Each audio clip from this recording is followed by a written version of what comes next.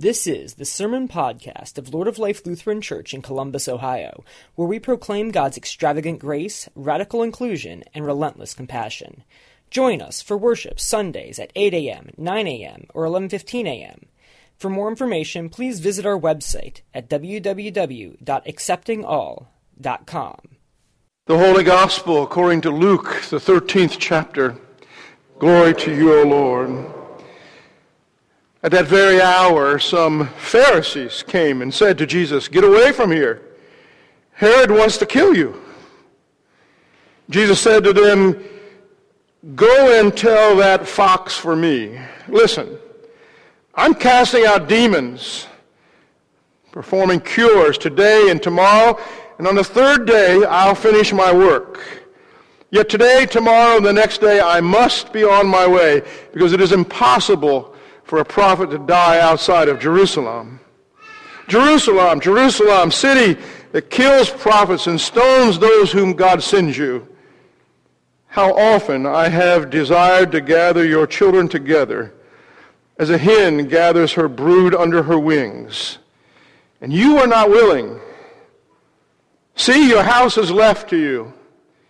And I tell you, you will not see me until the time comes when you say, 'Blessed is the one who comes in the name of the Lord.'" The Gospel of the Lord.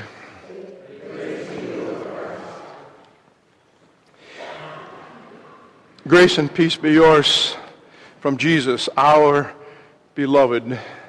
Amen. I got an email from the ELCA Advocacy Office. You might not even know that we have something like that. Caught my eye because of the subject line. The subject line said, "My God versus your God." We're in the middle of a Lenten series right now, focusing on the first article of the Nicene Creed. We believe in one God. An email referenced last week's second reading, for there is no distinction between Jew and Greek.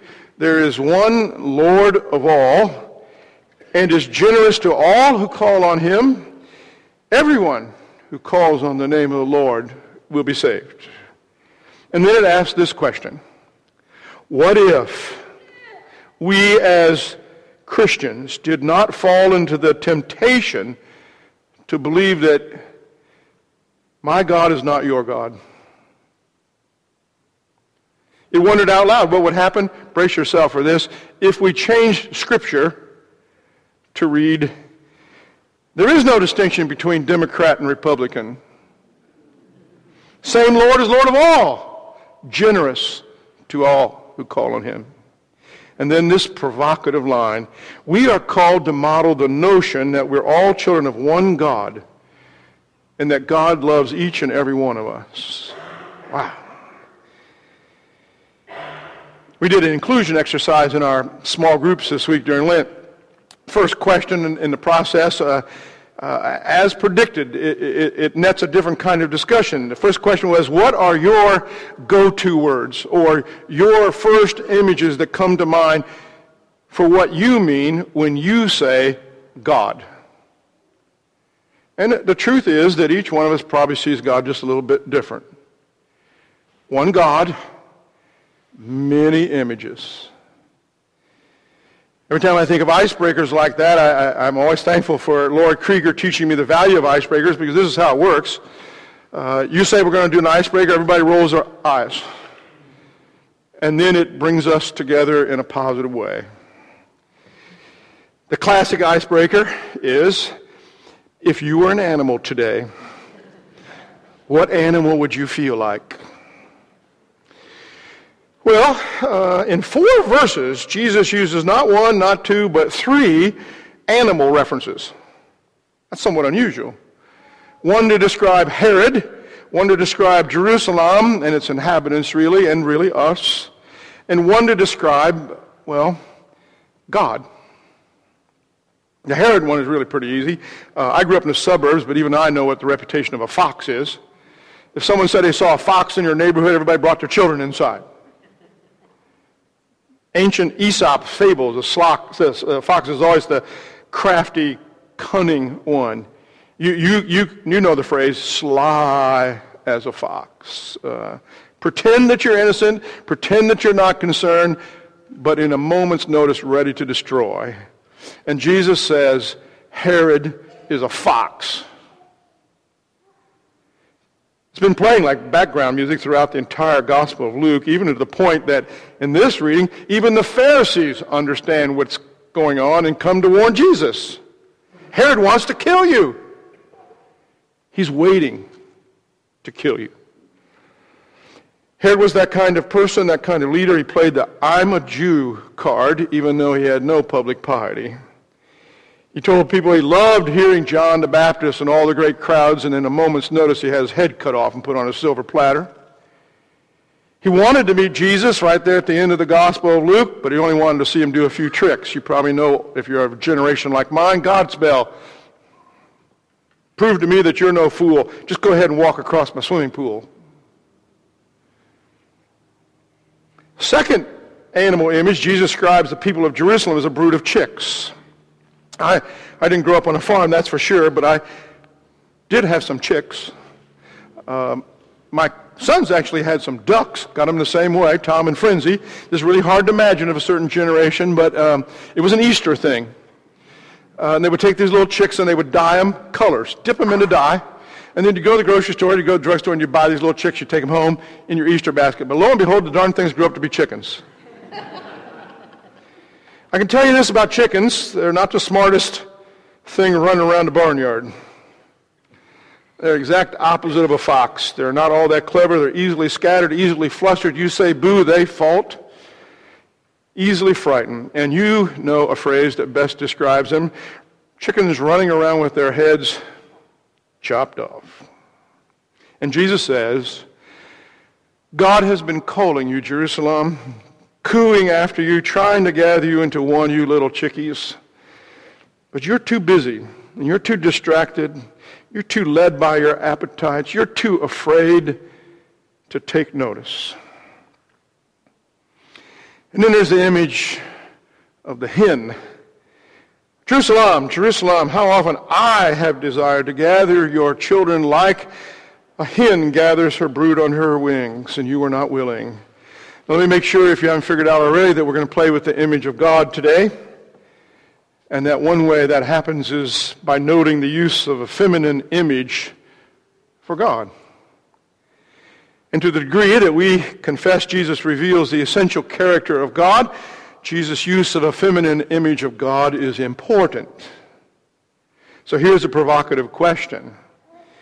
If Jesus can describe himself and God as a mother hen, can't we employ a variety of images to describe God? Scripture does it all the time. Just a quick view of the feminine image of God. In Deuteronomy, God's described as a mother eagle, flying, protecting her young. Hosea, God is a fierce mother bear. In Isaiah, not once but twice, God is a mothering, giving birth God. And in chapter 49, an image that every young mother knows, dangling her children at her waist, sucking at her breasts. The older I get, the more I just realize and confess what it does to only describe God in male language.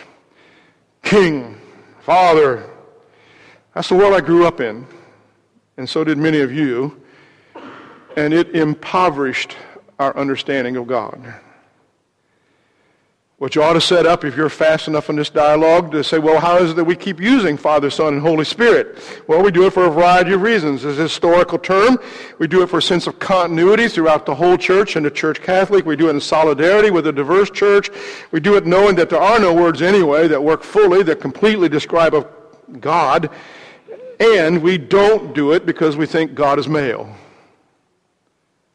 We believe in one God, Father Almighty, creator of all that is seen and unseen.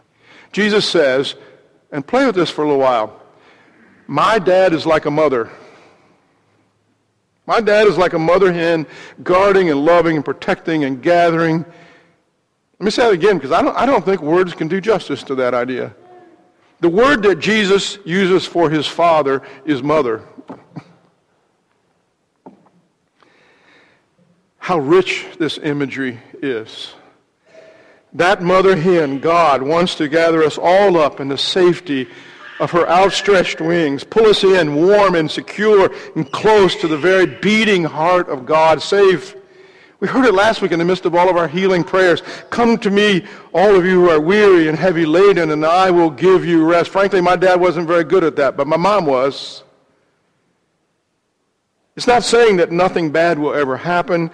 It's a promise that whatever does happen to us, whatever pain, whatever problems, whatever plagues, whatever fears we face, whatever sin is assailing us, yea, though I walk through the valley of the shadow of death, we will not be defenseless and left on our own, because our God is a mother hen gathering us. Because God's holy wings protect us. One of the great things about serving in a country parish right out of seminary for a suburban kid was that every time, and there are a lot of these horticultural examples in Scripture, every time that I would try to elaborate onto a whole congregation full of farm folks, there would always be one or two or three people who were quick to meet with me after church and tell me I didn't know what I was talking about. One of my first and best mentors was Olaf Petzel. Among other things, and this is not big corporate farming, Olaf raised all kinds of things, but he raised chickens and he sold the eggs. Sold them to a company called Kroger. And Olaf loved, Kroger had an advertising thing called Cackling Fresh Eggs. Olaf would say, they pick my eggs up every 2 weeks, drive them up to St. Louis, wash them, put them in cartons, put them in the refrigerator for another couple of weeks, drive them back down here, and they sit in your store for another 3 weeks. The only thing cackling is the cash register. Olaf told me after this text, about a time one of his grandfather's hen houses burned to the ground when he was a kid. Barbara Brown Taylor tells a very similar story to this, which is why I recall it. He and his grandfather are out cleaning up the wreckage, and that's a pretty gruesome image, and I'm not going to go too far there, parents. The job is to scoop them up and put them in the wheelbarrow. And Olaf comes to one hen lying in the doorway of the hen house, feathers singed, neck limp, and he bends down to pick it up, and it moves. But it wasn't the hen, it was the chicks that were underneath the hen that she had died to save. Insulated by the shelter of her wings, she died to save him. Your Father in heaven, your mother in heaven, knows when you're hurting, knows when you are in danger, when you're suffering, knows when your life is good, knows when you're prospering, knows how blessed you are, knows you struggle with the whole my God versus your God thing, knows words can't ever really cut it, and that it's not about words anyway. She knows that you are prone to run around with your head chopped off. How often I would have gathered you, but you would not. It's a really intriguing text today, especially in the context of we believe. We believe. What is it we believe? We don't have enough words. We don't have the right words to describe all that we believe about God.